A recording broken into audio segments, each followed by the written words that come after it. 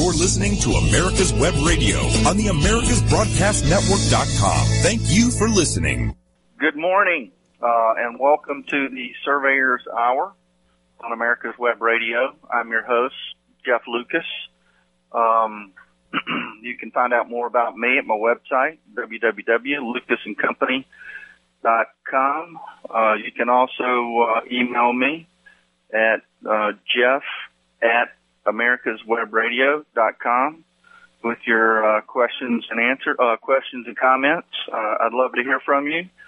What I want to talk about on this program is what you want me to talk about. But until then, so we'll get some comments and questions, and we change directions a little bit. I'm gonna pick back up where we were a couple of weeks ago, last week. For those of you who were with us, we had our first guest since I've been the host, Milton Denny, friend of mine, a very interesting guy. That was a good conversation. There was a lot more I wanted to ask Milton, so I'll have to try and get Milton back on the program sometime in the future. And we are working on getting other guests to come onto the program. So that's a process we're working on. But in the meantime, I believe week before last, since I've started the program, we've been talking about boundary disputes and what needs to happen in order to win a boundary dispute in court. We've gotten some ways into that discussion, but I believe what we did was we left off 2 weeks ago. We were talking about evidence. We were talking about the federal rules of evidence, which have basically become the national standard now as far as the evidence rules go.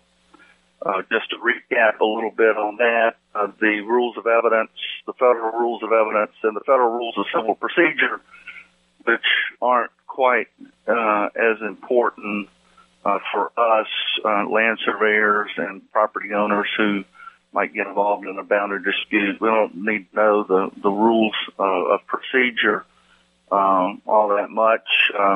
The attorneys do, of course, and there's probably a few things in the rules of procedure we should be aware of. But it's the rules of evidence that we've focused in on, and the importance of evidence, and the importance for the surveyor who is wanting to be credible in court.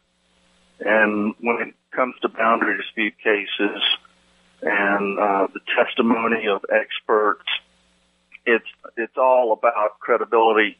If you don't have any credibility, more than likely you're not going to be believed. And if you're not believed by the trier of facts, more than likely you're going to lose the case. So it is about credibility, and part of being a credible witness is understanding what you're doing.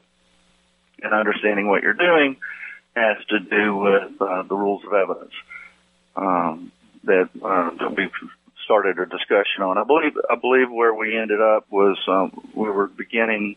I was moving into parole evidence. Now, parole evidence, that simply means oral evidence that the surveyor might want to consider when making when working on a well-reasoned determination, a well-reasoned opinion on the location of property lines on the ground. As we discussed in the final analysis, the only people needed for the determination of a property boundary line on the ground, the only evidence needed is the testimony of the plaintiff and the defendant. For a judge sitting by the jury, or even with the jury, to make a determination where the property line is located on the ground. And so that should be a very key thing to focus in on as a surveyor who is gathering and evaluating evidence as to where the property lines have become established on the ground. If the only evidence needed is the testimony of the plaintiff and the defendant, then it would just seem logical that the surveyor would want to know what those people have to say themselves. Who knows who the plaintiff's going to be? It could be your client, or it could be the next door neighbor, or it could be any one of the adjoining properties to the property that you're surveying. So it is important to consider that parole evidence when conducting a survey, a retracement survey of property. So that's what we're going to talk about today. Is parole evidence. We're going to listen to some testimony, some actual testimony that took place in a trial from a court opinion, a really good court opinion in my estimation on the importance of oral testimony and parole evidence. I've covered this case many times in my seminar presentations. I've actually created a mock trial based loosely on this case. And the case is the Tennessee Court of Appeals decision in Dowdell versus Cotham. It has some really great oral testimony. We're gonna walk through what we hear from the parties. Basically, all of the facts that are laid out in this have to do with the testimony of the parties that were involved in the case. So this is going to be a good case for us to look at, and when we're thinking about and discussing oral testimony and parole evidence, which really the only difference between the two would be oral testimony would be formal testimony given on the stand. Parole evidence would be the same thing you're going to hear as a land surveyor gathering evidence, would be the same thing you're going to hear from the parties in the field before there is a lawsuit. Now, back to the rules of federal rules of evidence real quickly. Last time we were discussing it, I promised that I would put the federal rules of evidence up on my website so that you can download it. It is there, a complete 2020 download of the federal rules of evidence, and you can find it on my website by clicking on the resource tab along the top of the website. That's lucasandcompany.com. The resources tab. We have several different resources in there. They're all free. They're all downloadable, and they're all free. But if you'll look under there for the federal rules of evidence, without the Z, I think we have it in there by federal rules of evidence. And you can click on that link and you can download a complete copy of the rules. I've highlighted some of the more important rules with a yellow highlighter on that document. And one of the ones I want to talk about is real quickly is because it's going to be relevant to the discussion we're having here today, is an exception to the hearsay rule, and that is Rule 803, subparagraph 20. The 800 rules and the federal rules of evidence are the hearsay rules, and hearsay, generally speaking, is not admissible, but there are exceptions. There are exceptions to what is to hearsay that can be heard in court, and one of the important ones for the retracement surveyor is Rule 803, subparagraph 20, which basically says it is not hearsay to for someone to repeat or talk about at trial history in the community as to boundaries. Well, while I'm sitting here, why don't I just go ahead and pull that up? Let's see. This will just take a second here. Rules of evidence. Federal rules of evidence. If I scroll down to the 800 rules, which I am doing, and here it is. It's Rule 803, paragraph 20, reputation concerning boundaries or general history. A reputation in a community arising before the controversy concerning boundaries of land in the community or customs that affect the land or concerning general historical events important to that community, state, or nation. Now, where the rubber meets the road on this exception to the hearsay rule, and this has happened to me on a couple of occasions in court, is I have gone out to the field investigating property boundaries for a survey, and in one instance I knew we were going to litigation, so I was up and down the block, and I found the person that I believe I've referred to this person before, old timer. Okay, old timer is a guy who's been in the neighborhood. He's sometimes maybe called the busybody, or the guy who sticks his nose into everybody's business. But he's been there forever, and he knows everybody's business. But also another very important thing that this guy might know, and it could be a lady, it could be a woman, but I call him old timer. Old timer knows something about the boundaries in the community, and so me as a surveyor, I can go and I try to run into these people, all the time whenever I can. I'll knock on doors if I have to. But generally, if you're out surveying around in a community, in a neighborhood, old timer is that guy who's going to see you out there surveying, and he's going to come out of his house and he's going to strike up a conversation with you because he wants to know what you're doing. And especially if you're milling about his property corners, you're digging around for property corners.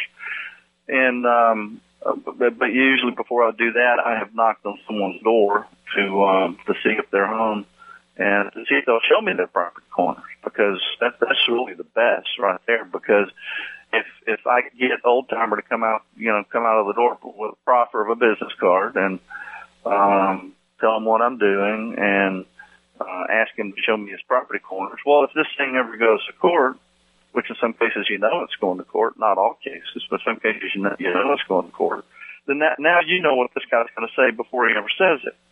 You're going to know what his testimony is going to be when he gets on the stand, unless the guy just lies to you out in the field, which I generally find, at least in my experience, that most landowners are pretty decent, honest people, and they only want the truth of the matter when it comes to boundary lines. They only want what's theirs. Are there dishonest people out there? Yes, there are.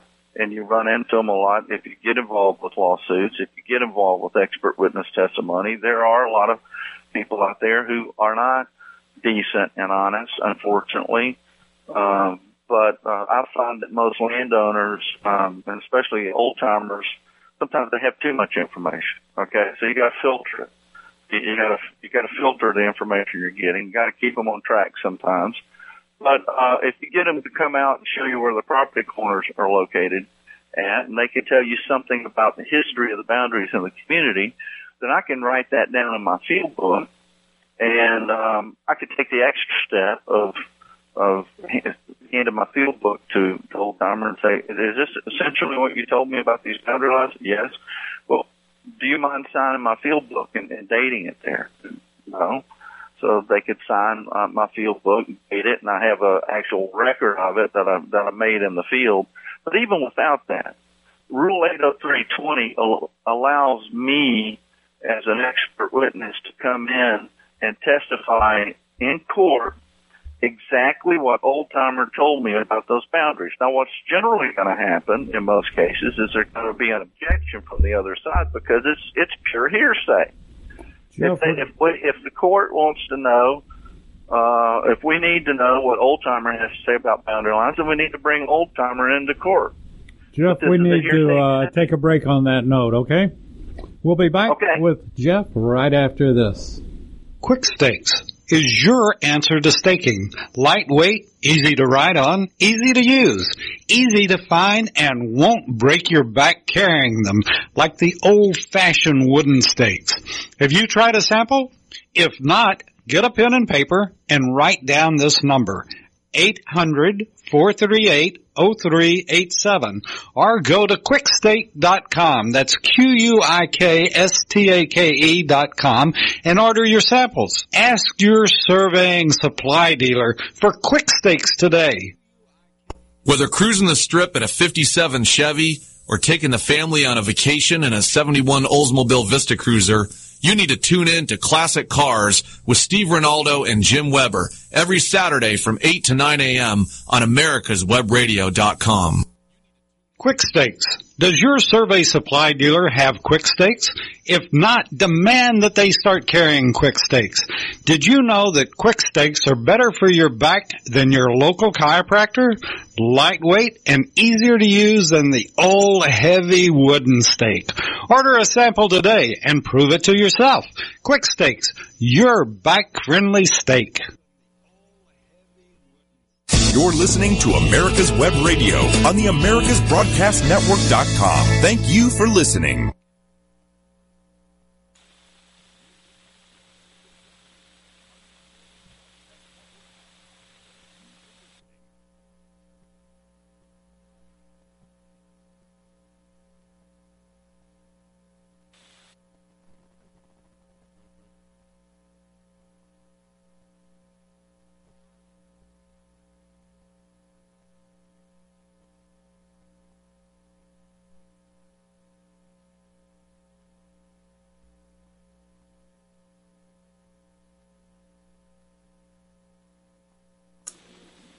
Thank you. Glad to be back. Welcome back to the break. I'm Jeff Lucas. I'm your host. I wanted to say a word about ESP Associates. That's engineering, surveying, and planning out of the Charlotte area, North Carolina. Visit them on their website at www.espsassociates.com. Okay, all right, old-timer, and talking about old-timer on the stand. Now, most likely you're going to have to, if you're an expert and you want to testify as to the reputation of the community that you heard from old-timer in the field, you're going to have to make your attorney aware of this rule, the 803 subparagraph 20 rule, because this very likely the attorney may not know anything about that because the attorney may not have used that rule on very many occasions. So you're going to have to let the attorney know about it because you're probably going to get an objection from the other side, but the rules allow that hearsay. So that's what we're going to talk about here today. Let me set this up for you. This is Dowdell versus Cotham, Tennessee Court of Appeals, 2007. Very interesting case. Okay, the action is going to take place in Greenbrier, Tennessee, off Old Distillery Road, and we have Dowdell on the piece of property. This is out in the country. Dowdell owns a piece of property, probably a quarter of the size. I'm looking at it on Google Earth right now. About a quarter of the size of the Cothams. Cothams own a larger track, and they were running, at the time of the trial, they were running cattle on their track. These two tracks came out of the common grantor, which has a little bit, comes into play to a certain extent. The Cothams bought their property, the larger track where they were running cattle. Now they're situated, Cothams is situated south of Dowdell. Dowdell's to the north. And there is a ditch with an old fence running through the ditch that runs east and west. It looks like just a natural division between the two properties. But neither property owner, Dowdell nor the Cothams, claim to know exactly where the property line is between their two properties. In 1983, the Cothams bought their tract, and they did not have it surveyed. They had a deed, and they have a deed that they talk about that describes their property, but they never exactly knew where the boundary line was between their property and the property to the north. A couple of years later, about 2 years later, Dowdell purchased the property to the north. He also did not have his property surveyed, and he saw the ditch and basically assumed that the ditch was the boundary line between his property to the north and the Cotham's property to the south. So that's where we'll pick up the case. Now, Dowdell, after living 20 years next door to each other, maybe a little over 20 years next door to each other, they had never really had many conversations between themselves. Matter of fact, you're going to hear in the testimony they maybe talked twice in that 20-year period. They never had a problem. But Dowdell eventually decided sometime in 2003, late 2003, early 2004, he was going to sell his property and move on. There was no animosity here. He's just moving on for whatever reason. And so in preparing to survey and preparing to sell his property, he hired a surveyor. And we're going to hear from Burns, the surveyor, who came out and surveyed the property. When he did, Burns set property corners south of the ditch and 15 or 20 feet inside the Cotham's property to the south, along a fence that the Cothams had built, and you're going to hear later it was a containment fence. It wasn't meant to be a boundary fence. So the surveyor Burns came out there and staked out that fence line as a property line, and then that's when the problems ensued. So Dowdell hired registered surveyor Mike Burns to conduct a survey of his property in an attempt to resolve the dispute. Burns testified as an expert at the bench trial, but explained that the actual field work had been completed by his associates. Okay, Burns is on the stand and he's testifying. They're asking him questions, and he's testifying about how he conducted the survey. And the first thing that we hear about in this opinion is he explained that he did not do the actual field work. It was actually completed by his field personnel. Okay, he's made the first step towards losing credibility here, because Burns actually never left the office when this survey was conducted, and the survey was actually the spark that ignited the litigation in this case. Burns said that the surveyors easily identified two corners or pins of Mr. Dowdell's property and a third corner, which was adjoining Mr. Dowdell's neighbor to the north. Burns added that these 3 points were sufficient for him to conduct a survey. He admitted, however, that the line between the Cotham and the Dowdell properties was not certain. Burns explained that it was common practice when surveying not only to pull deeds from the subject property owner, but to pull deeds from properties surrounding the subject property. And I would add this, if you're going to pull those deeds, Mr. Burns, one of the things you ought to do is probably read them, which apparently he didn't. Or if he did read them, he didn't do any additional work to figure out where these adjoining properties were located. When he determined that the Dowdell tract was once part of a larger parcel now lying across the road from Dowdell, Burns used this old line to determine the coordinates of his final boundary line between Dowdell and Cotham. So in other words, Burns is what I refer to as a deed staker. All a deed staker needs is a starting point and an azimuth and some geometry from a deed, and then a deed staker can very precisely put the deed geometry on the ground. And this appears to be what Burns did in this case. And when he jumped over the ditch and staked the pins out close to the Cotham's containment fence, well, that's what started the entire litigation. On cross-examination, Burns stated that he had been retained by Dowdell to conduct a survey of the property because Dowdell wanted to know the location of his property line. All right, what does that tell you? Is Dowdell interested in knowing what where his theoretical deed line is, or is Dowdell interested in knowing where his property line is located?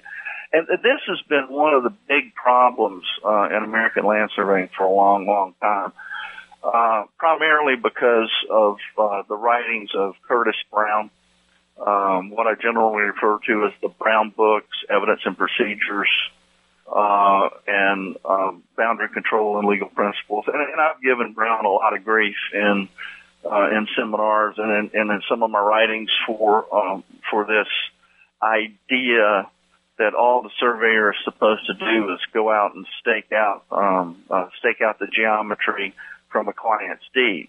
Because when that happens, when the surveyor precisely stakes out the geometry from the client's deed, in many cases you're going to end up with pins or monuments being set by the surveyor in new locations where they have never ever existed before. And that's exactly what happened in this case. But interestingly enough, and I want to go back to Brown for just a second, he wrote a column for the old Surveying and Mapping publication of the ACSM, the American Congress on Surveying and Mapping, back in 1979. It was entitled Land Surveyors' Liability to Unwritten Rights. Now, I have a big problem with the term unwritten rights, but we don't have time today to get into that. We'll get into that in a future program. But in essence, he recanted on his earlier writings, and I'll just read a couple of excerpts from this 1979 column. In my earlier writings, I generally advocated that surveyors should locate land boundaries in accordance with a written deed. All conveyances based on unwritten rights should be referred to attorneys for resolution. Within recent years, there have been cases, one in particular, where surveyors have been held liable for failure to react to a change in ownership created by prolonged possession. Further, can a surveyor monument lines of ownership obtained by unwritten means? To my knowledge, absolutely nothing in the law prevents him from doing so. Clearly, from my conversations with attorneys, this is not the unauthorized practice of the law. If the surveyor chooses to claim that a possessory right has ripened into fee title, he is certainly privileged to do so. The real question is, what should he do? Which is our question today.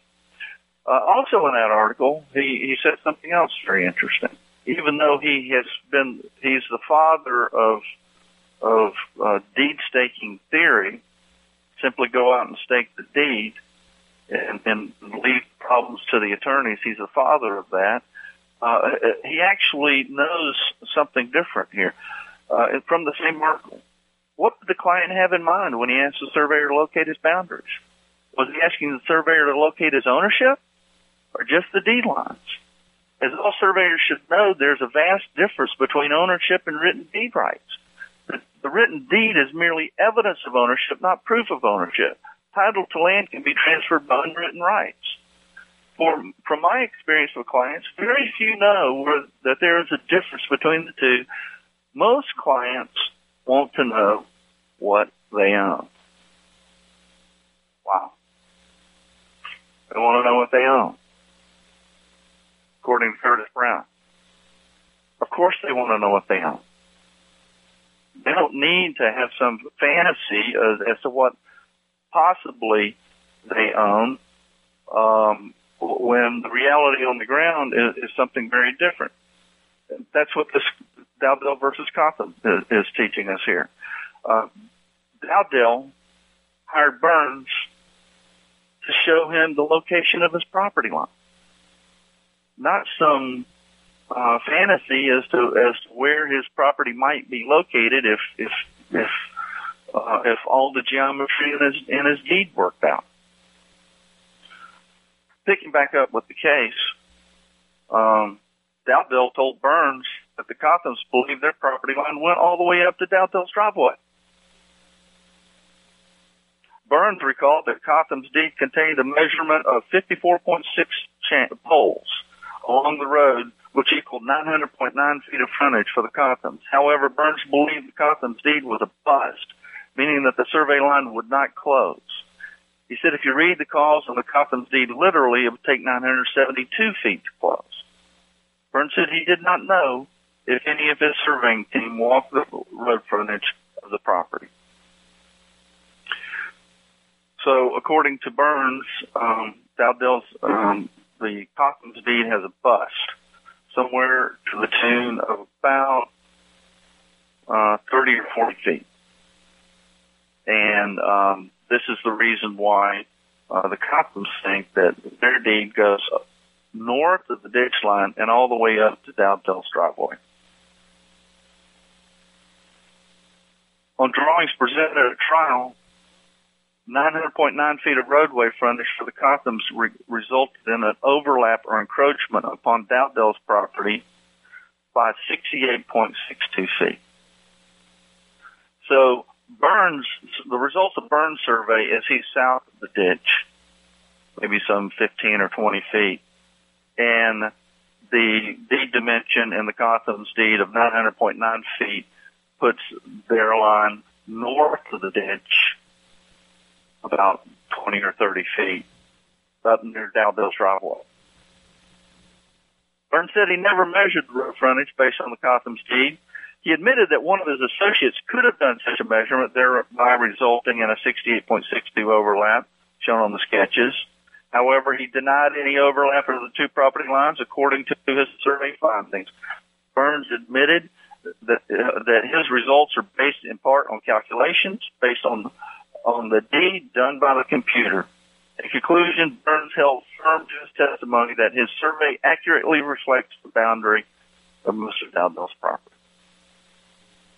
So Burns doesn't even know if his people measured the frontage for the Cothams, and he doesn't know if an overlap actually exists between the two properties, although his field people were giving opinions in the field that there is a 68.62 overlap.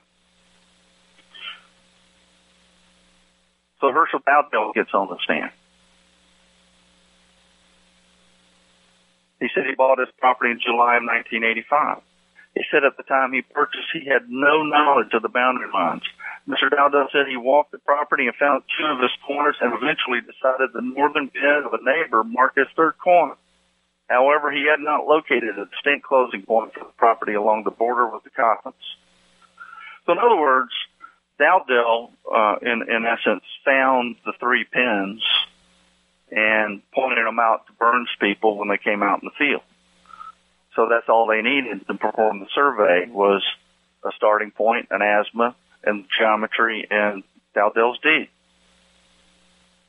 Dowdell described a drainage ravine, brush timber area, and fence between his property and the Cothams. Dowdell said he first had a discussion with the Cothams about the boundary line in December of 2003 and into January of 2004 when he decided to put his property on the market. However, he did recall an over-the-fence conversation with Betty Cotham some 20 years earlier, in which she told Dowdell that she felt the property line actually went over to Mr. Dowdell's driveway. You see, at some point in time, Betty Cotham did the Home Depot weekend project, and she went out, she found an old stone at the southeast corner of her property, and she measured along the road frontage, along Old Distillery Road, her deed dimension. How she did that, we don't know. Maybe she got a wheel. Maybe she just took a tape measure that she got at Home Depot and measured the distance. But when she measured the distance, it went past the ditch and up near Dowdell's driveway. So that's her claim on where her boundary line is. According to Mr. Dowdell, he listed his property for sale in mid-2004. Just prior to listing, he and Betty Cotham had another over-the-fence discussion about the location of the line. Dowdell said that the Cotham told him they would try to determine the location of the line so that any future buyer would know its location. Even though Mr. Dowdell described the preliminary discussions with the Cothams as somewhat amicable, the tensions escalated near the time when Mr. Dowdell actually placed his property on the market. So Dowdell hired Burns to come out and survey the boundary line. Then Burns jumped the ditch, went south of the ditch 20 or 30 feet to a fence, a containment fence that the Cothams had built south of the ditch. And after the Burns survey, then Dowdell took a for sale sign, and he walked out to the road, and he walked south of the ditch down to the fence corner where there was a Burns pen, and he put a for sale sign up. Okay, and that was the spark right there. That was the spark that started this entire dispute. When Dowdell went south of the ditch, down to their fence, down to the Burns corner, at the Burns pin in the ground at the fence, and put his for sale sign up on his property, that's when the proverbial you-know-what hit the fan. So Cottons put down a Home Depot or Lowe's or someplace, and they got a big 4x8 sheet of plywood and some 4x4 posts, and they went right to the for sale sign, and they put their own sign up facing the road. In big letters on their big piece of plywood, they wrote, "No sale. Property line dispute. We only want what is ours. And this is not the correct property line." Okay, Jeff, we're going to have to take a break on that. Okay. All righty, we'll be back right after this. Quick Stakes is your answer to staking. Lightweight, easy to ride on, easy to use, easy to find, and won't break your back carrying them like the old-fashioned wooden stakes. Have you tried a sample? If not, get a pen and paper and write down this number, 800-438-0387, or go to quickstake.com. That's QUIKSTAKE.com and order your samples. Ask your surveying supply dealer for Quick Stakes today. Hello, I'm Dr. Mike Karuchak. Have you ever wondered what doctors talk about amongst themselves? If you do, join us on the Doctor's Lounge and hear the doctors' conversations amongst themselves. Join me and my co-host, Dr. Hal Schertz, every Thursday morning, 8 to 9 a.m. You're listening to America's Web Radio on the AmericasBroadcastNetwork.com. Thank you for listening. All right, welcome back, folks. All right, where we left off was the Cottons had put a sign up next to the for sale sign next to the ditch, and their sign read, "No sale, property line dispute, we only want what is ours, and this is not the correct boundary line." In the middle of the night, that sign got ripped down. We don't know by who. The next day, they turned the sign around, and they put a new message on the second sign. "Tried 3 times to settle this to no avail. Our deed calls for 900.90 feet of road frontage, not 838. And the second sign also contained the warning, "Someone is watching."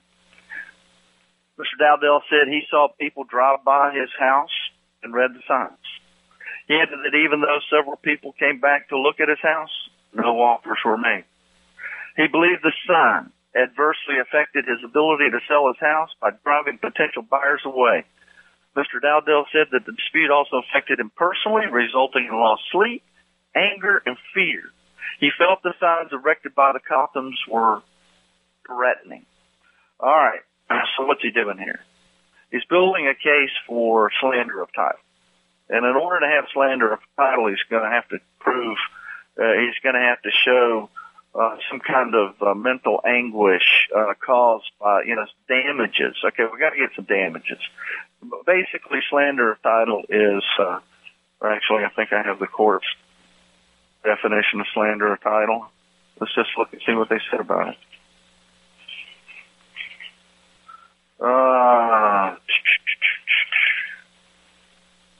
I have it marked. Basically, slander of title is a slanderous accusation that is not about your title, that is not true. Okay? Causation. Because of the slanderous accusation, damages. Okay, so we're going after damages here, and that's why he's trying to show mental anguish and this this fear and the threatening of the Cothams. These are people who lived next door to each other for 20 years, folks. 20 years. Never had one crossword. Mrs. Cotham maybe said on 2 occasions that she measured her road frontage, and her deed goes beyond the ditch up to the driveway. And apparently, according to Burns, Dowdell's deed goes beyond the ditch to the south, creating an overlap. So, and this is, we have one surveyor in court, and we have the Cothams. By the way, the Cothams didn't even hire a surveyor. I told you that surveyors aren't necessarily needed for boundary disputes. Dowdell, in this case, Dowdell hires a surveyor, has a survey, shows a result, and the Cothams come in. Well, you're going to see what they came in. They came in with witnesses. That's all they came in with. Back to Dowdell. When asked about his maintenance of the ditch line between the properties, Mr. Dowdell explained that he had done some cleanup work in the ditch and had mowed nearby. He also testified that the Cothams had cleaned up the area on occasion. See, he's trying to show that he's occupied that area down there. What do you need? After the Burns survey showed that he owned down to the Cothams containment fence on the south side of the ditch, then he filed a lawsuit. Well, the signs probably help urge along the lawsuit. Someone's watching. So then he filed a lawsuit. What did he file a lawsuit for? Quiet title and ejectment. He wants the surveyor Burns. What did he ask Burns to do? He asked Burns to survey his property so that he would know the location of his property line. So Burns has told him the location of his property line, and so Dowdell is reacting with a lawsuit. He wants what's his. I'm sure Mr. Dowdell is probably, a very, otherwise a very nice guy and an honest person. The surveyor told him that he owns down to that fence. So what does he want? He wants what's his. He added that the Cothams had never done anything to exclude him from the disputed area. On cross-examination, Dowdell said that he did not have a survey performed when he purchased his property and that no one showed him where the boundary line was at the time. He admitted that he had never claimed property south of the ditch until when? Until the Burns survey placed the boundary markers at the fence. Now he has the idea. Matter of fact, he knows. He knows he owns that property down there because the surveyors told him he owns that property. However, he explained that he had never had a reason to identify a corner as being the property. Mr. Dowdell testified that he and the Cothams had never had a problem until when? Until the Burns survey. When questioned about various discovery responses, Mr. Dowdell agreed that he had witnessed the Cothams clearing the ditch on occasion, including removal of an old fence, but did not try to stop them. He later testified that the remnants of the old fence had grown into the tree were not on the Burns survey boundary line. Burns is 20, 30 feet south of the ditch. But there's an old ditch. It had trees in it, and there was a fence running through the ditch. Does this tell you anything? Is any of this piquing your interest as a surveyor? There's a ditch, the fence line running through the ditch, and the remnants of the fence are still in the trees. Dowdell admitted that he called the police. They lived next door to each other for over 20 years. Burns comes out, jumps the ditch, stakes a line out south of the ditch, and then the first time Cotham walks into that area north of the ditch where Burns had staked out the line, Dowdell's calling the police. And we got threatening signs. The next thing that's going to happen here, folks, is they're breaking out guns. Dowdell admitted that he called the police. Is your answer to staking. Lightweight, easy to ride on, easy to use, easy to find, and won't break your back carrying them like the old-fashioned wooden stakes. Have you tried a sample? If not, get a pen and paper and write down this number, 800-438 888-385-0387 or go to quickstake.com. That's QUIKSTAKE.com and order your samples. Ask your surveying supply dealer for Quick Stakes today.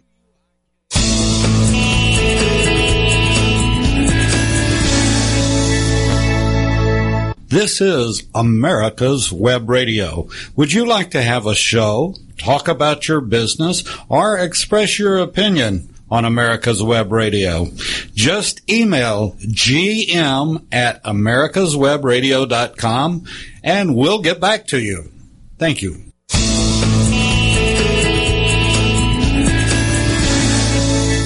Listening to America's Web Radio on the AmericasBroadcastNetwork.com. Thank you for listening. Okay, welcome back, folks. All right, so Dowdell and Cotham lived next door to each other for 20 years, and now Dowdell is calling the cops, calling the police on Cotham for mowing the area. So Dowdell's pretty much done, and now Betty Cotham gets on the stand. She said she's owned her property since 1985, 83, excuse me. Mrs. Cotham saw, now Mrs. Cotham, she's actually kind of an old timer here in this one. She's apparently a housewife, and she's watching her property. She's looking out her window.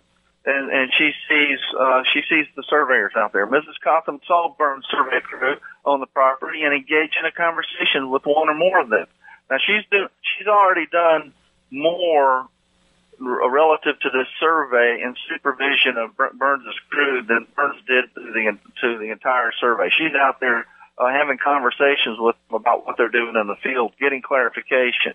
She asked the crew why they were digging next to her fence. So apparently, when Burns comes up with this idea that the deed from pins shown to him shown to his crew by Dowdell, who has no idea where his property corners are, but the computer tells Burns that the property line is 30 feet south of the ditch. His crew's out there digging around fence corners. Now that's understandable. Hey, if the evidence indicates that the boundary line's down there next to the fence, maybe there's some pins in the ground. Let's go out there and take a look. So they're digging around her fence, and she comes running out of her house to see what they're doing.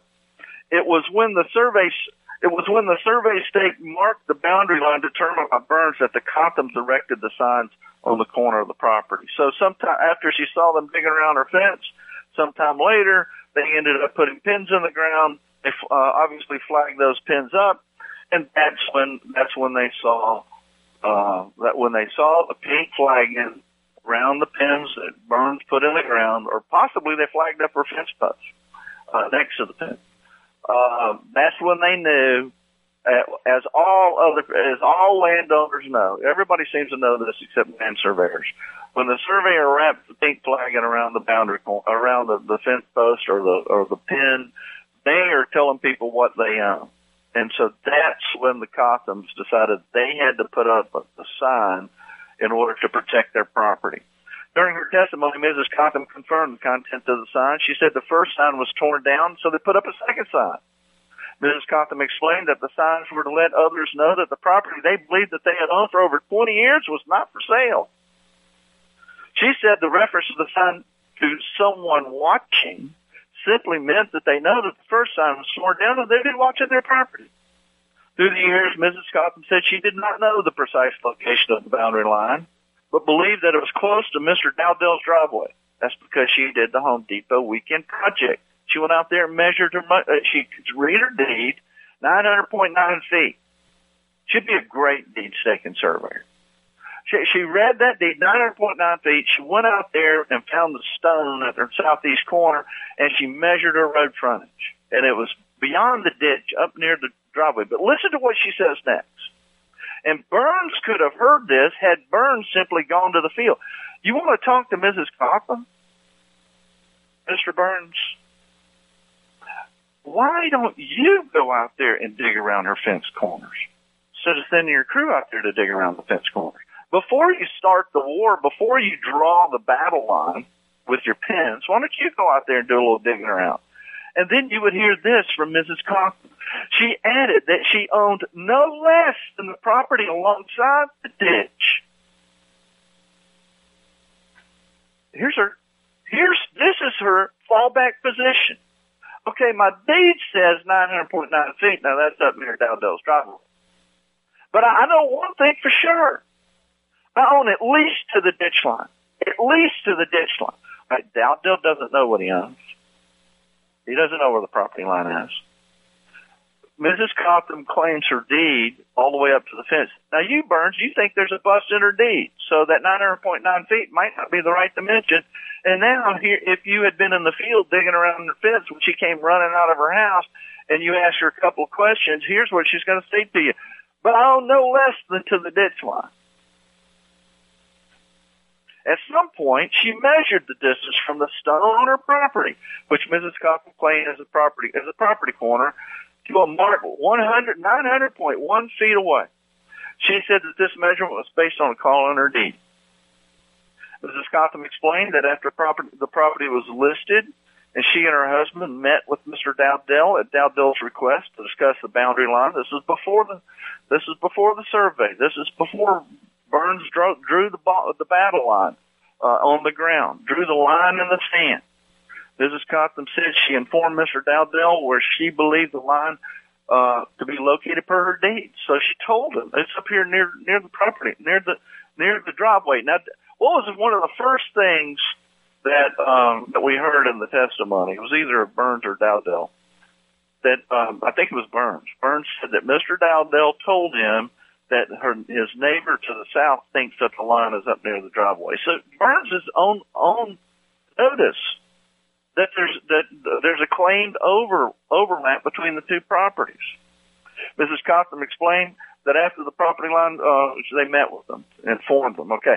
When asked about her adverse possession claim, well, she doesn't get her adverse possession claim. I'm running out of time. We're going to move on.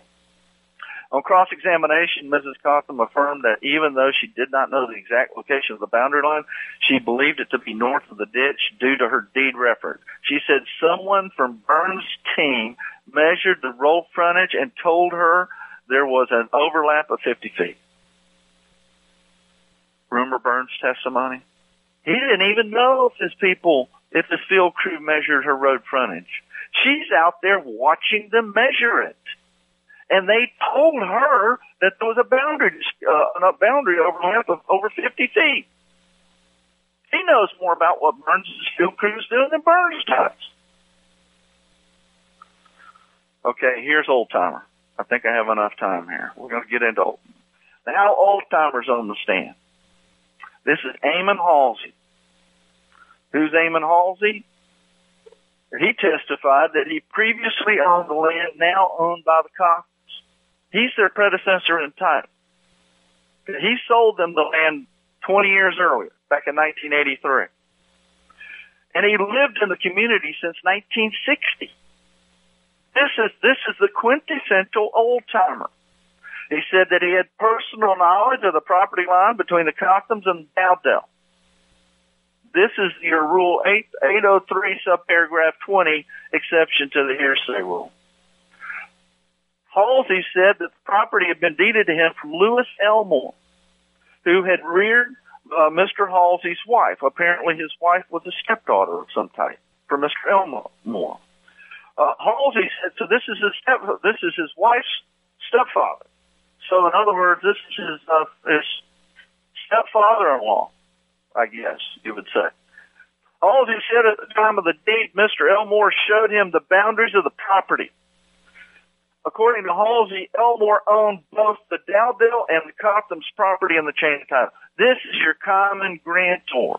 The common grantor, in essence, sold the southern portion to Halsey and sold the northern portion to Lewis Elmore, some other kind of relative of the common grantor. And when he did, according to Old Timer, when he did, he showed them, when he sold them the properties, he showed them the division line. Halsey said at the time of the deed, Elmore showed him the boundaries of the property. According to Halsey, Lewis Elmore owned both Dowdell and the Cotham's property in the chain of title. Lewis Elmore then conveyed part of the property to Halsey, the southern portion, and the other part to, it was Richard Elmore, some type of relative, maybe a son, to Richard Elmore. The Cotham property is the property previously owned by Halsey, while the property now owned by Mr. Dowdell was part of the property owned by Richard Elmore. He said that when Lewis split the property, he showed them the property line. Halsey stated that Lewis Elmore indicated that the boundary line between the properties was straight down the fence line all the way through the creek. He explained that the fence was in the crooked gully, in and out, north side, south side, in and out. Halsey said during his ownership, he never had one question about the boundary line. Of course he didn't. The common grantor, his stepfather-in-law, took him and his brother-in-law, probably Richard Elmore, out to the boundary, and this is biblical here, out to the boundary, and they put their hands on that fence, and they blessed that fence, and that became the boundary line between Old Timer and Richard Elmore. Halsey could not recall. In and out. Never had a dispute. Halsey said, could not recall whether he showed Cotham the location of the boundary line when they bought the property. He reiterated his belief the property line was right down the gully along the old fence, which had been removed. Halsey explained the location of the old fence and said remnants of the old fence remained where it had grown into the trees. He testified that Mr. Cotham removed the fence and moved the fence over further onto Cotham's property. This is the containment fence. Cotham's testimony, which we may or may not get to, much of it, was that he went down there in the ditch. He was cleaning out the ditch when he first bought the property, cleaning out the ditch and getting the wire out of there to keep the cows from getting stuck down in there. Or the cows were getting stuck down in the ditch and getting cut up on the barbed wire. And so he built a fence of containment about 20, 30 feet south of the ditch, and it was never intended to be a boundary line. And here's Halsey corroborating that testimony. Halsey said that he told Cotham he should have put the fence right back at the right place because he believed the fence is the boundary line.